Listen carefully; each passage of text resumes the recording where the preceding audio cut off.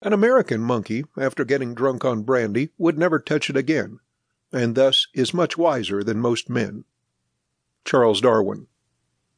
The quote above reveals an awful lot about the state of being human. While an animal will learn to avoid the things that are painful and self-destructive, we tend to not be as wise. We wake up hungover from last night, head pounding and stomach on fire, vowing to never drink again, and by the next evening we're back at the club, slamming down whiskey again. Why is it that we tend to live out lives that are plagued by the very worst decisions? What is it about the human race that causes bad habits, addictions, and self-destructive behaviors to reign supreme? If you're like most people, you probably have something that you're battling against. Perhaps it's some kind of addiction. Maybe it's an unhealthy habit that you're desperate to kick, but you just can never seem to get rid of it. Whatever your problem is, you should know that you definitely aren't alone in this.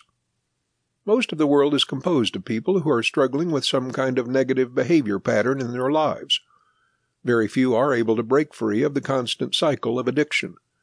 It's important, therefore, for us to be able to examine what these patterns of self-destruction have in common with one another.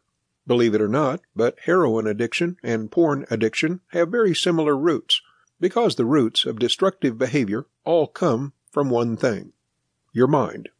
This isn't to say that different types of addictions don't have different physiological effects, but the root cause of all addiction and self-destruction comes from what is happening inside of your head. The purpose of this book is to delve deep into the human psyche and answer the key questions of where addiction and self-destruction come from. If you're looking for a resource to help you conquer the darkness within, you've come to the right place. But be warned. Change takes time and effort.